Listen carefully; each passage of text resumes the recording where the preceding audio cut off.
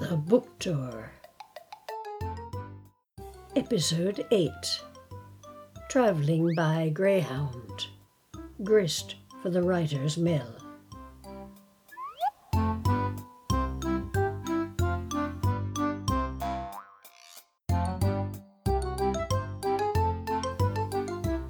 At the counter in the bus station, the ticket seller asks if I have a passport. The Americans are making things tough. He glowers. Won't let you in if you don't have one, and the crossing takes hours. All depends on how many male travellers there are between 18 and 27 years old. How so? They're the ones who cause all the trouble. Outside, snow is falling, crisp and fresh, converting a dreary industrial landscape into picture postcard loveliness. In the coffee shop, the women behind the counter tease each other with much good nature, until one small mini-drama interrupts the chortles. A man, an indigenous person in his 40s, tall, elegant, and wearing an expensive business suit, refuses his hamburger's polystyrene box. I stare at him admiringly.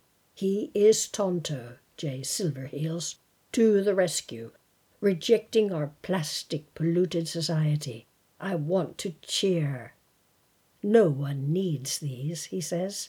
They are destructive to our environment. The woman at the cash register, also an indigenous person, raises her eyebrows, sneers, lets us all know she's used to dealing with difficult cranks. But the cook and the cleaner watching the interchange are less denigrating. He's got a point. Of course he does, I chirp. I am ignored by all. At the border, the customs officials are indeed hostile.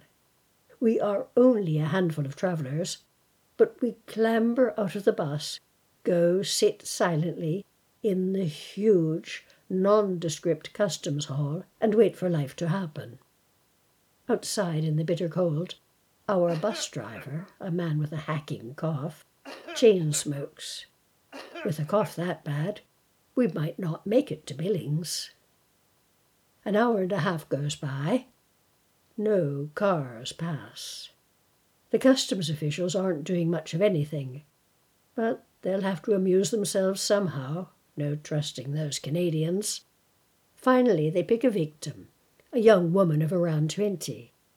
Clearly terrified, she answers an endless barrage of aggressive questions while her bags are emptied and searched. Posters with waving American flags are everywhere, announcing that the war on terrorism will be won. Well, possibly. But that young woman seems an unlikely candidate for terrorist activities. She hasn't the nerve for it. When she is finally released, we are all allowed to get back on the bus. This is a flat countryside where snow drifts softly across the road, and isolated farmhouses hide behind a few bare trees. From time to time, mounds testify to habitations long vanished, to forgotten tales of courage, passion, great love, or heartbreak. In North Dakota, more passengers board. One, a very large, kinky-haired, dyed blonde, has trouble climbing the steps, grunting, puffing, heaving, although she's young enough, perhaps in her late 30s. She sits opposite me, one seat up. "What time is it?" she asks me. 5. Outside, the snow is knee-deep, whiting out the landscape, turning the night into a snow globe. "What time is it?" Kinky Hair asks again. 7:20. "Huh?" 20 minutes after 7, I explain. 30 minutes later, she turns, asks the same question. 8. 8? At 8:30, she asks again, and at 9. "So what time we get to Billings?" I'm no timetable freak. I don't even know where Billings is. No idea? No idea? Obviously, no mental speed demon. She lets out a sigh of frustration. We're just not getting places fast enough for her, and she's annoyed with me, too. We need snow, it's good for us, says a tall, thin man, a long-distance truck driver, on his way home to Washington.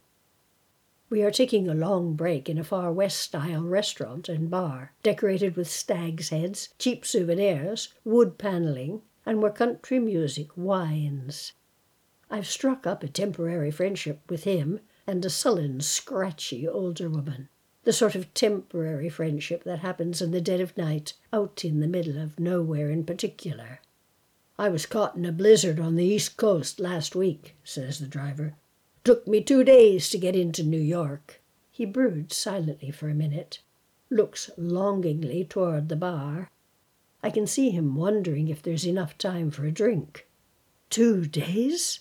Oh my, I say, then search around for a peppy topic of conversation after several 100 miles of silence. Perhaps it's the weather. There aren't many of us on the bus, are there?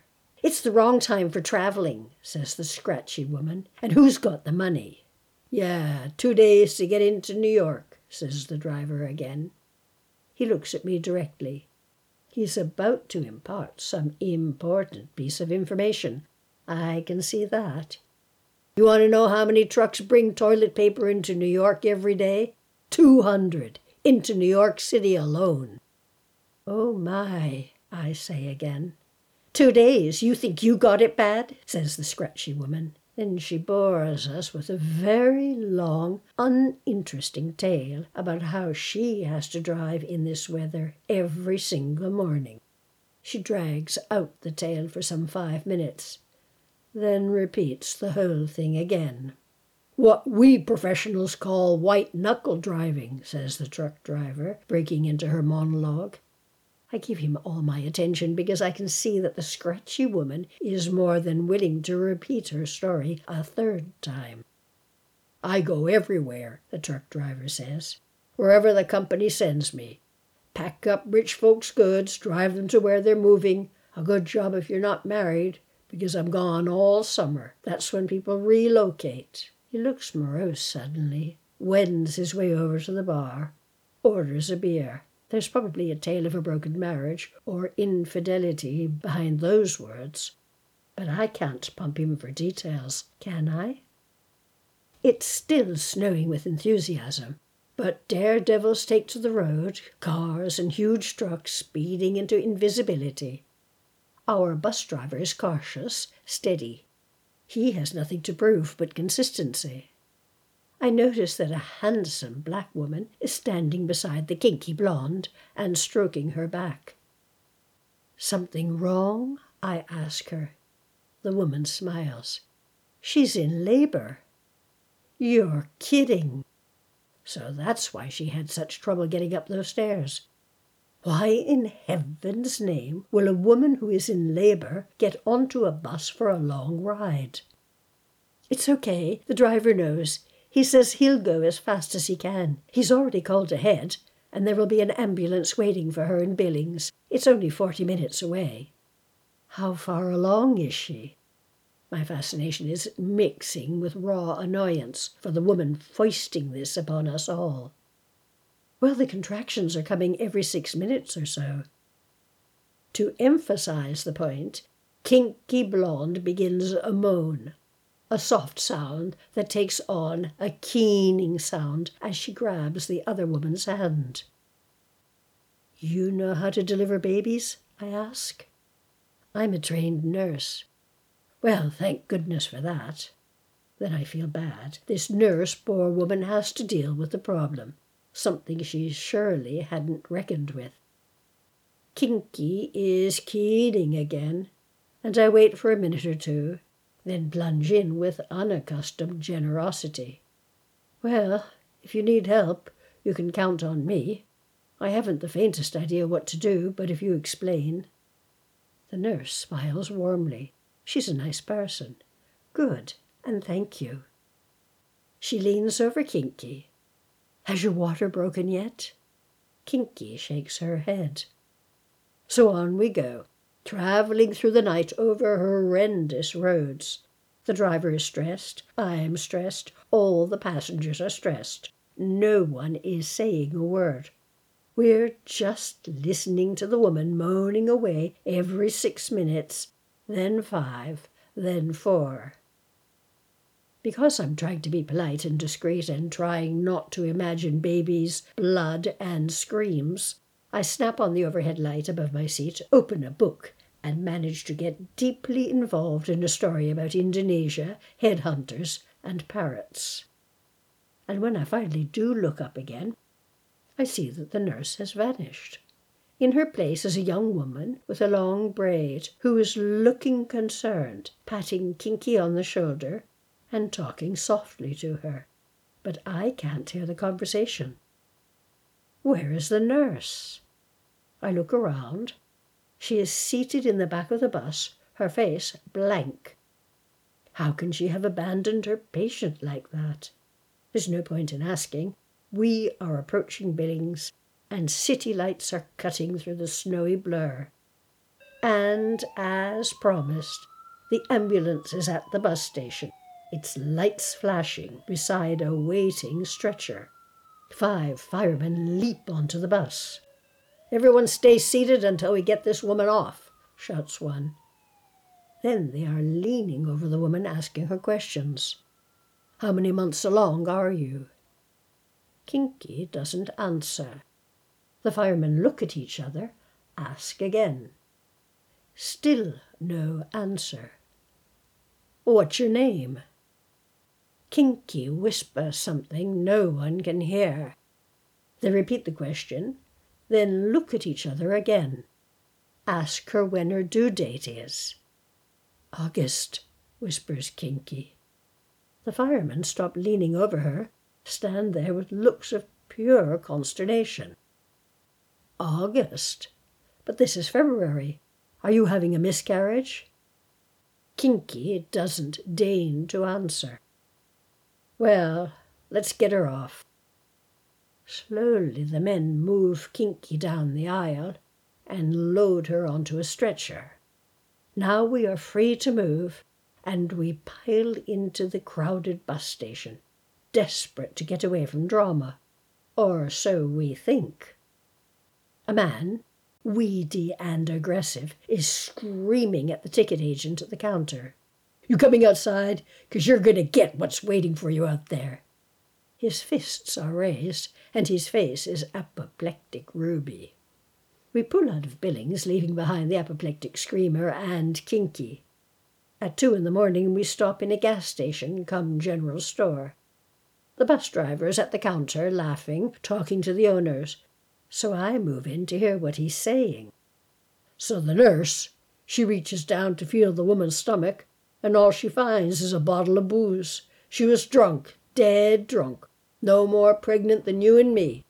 So the nurse comes up to the front of the bus and tells me, but it's too late, because the ambulance is already waiting. And then in the station her sister's waiting for her, and when she sees her being put into the stretcher, she comes over and asks what's happened. And when someone tells her that the woman is having a baby, she starts shouting, "What do you mean she's having a baby? She just had a baby a couple of months ago." And then the brother-in-law starts screaming because he wants her bags.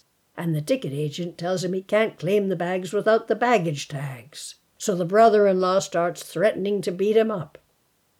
The driver shakes his head, a good-natured man. "What a family." "She's an Indian," says Scratchy Blonde stupidly. "They're all like that in Nebraska."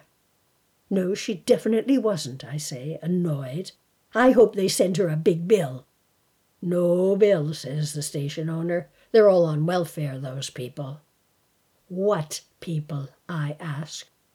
"Well, I'm going to write a letter of complaint," says the blonde sourly, "about that ticket agent. He was just messing around. He wasn't paying attention to nobody. I saw that. Greyhound is going to hear from me, you bet. A letter of complaint. I'm going to tell them all about it. I'm writing to the managers." "You see it all," mutters the bus driver.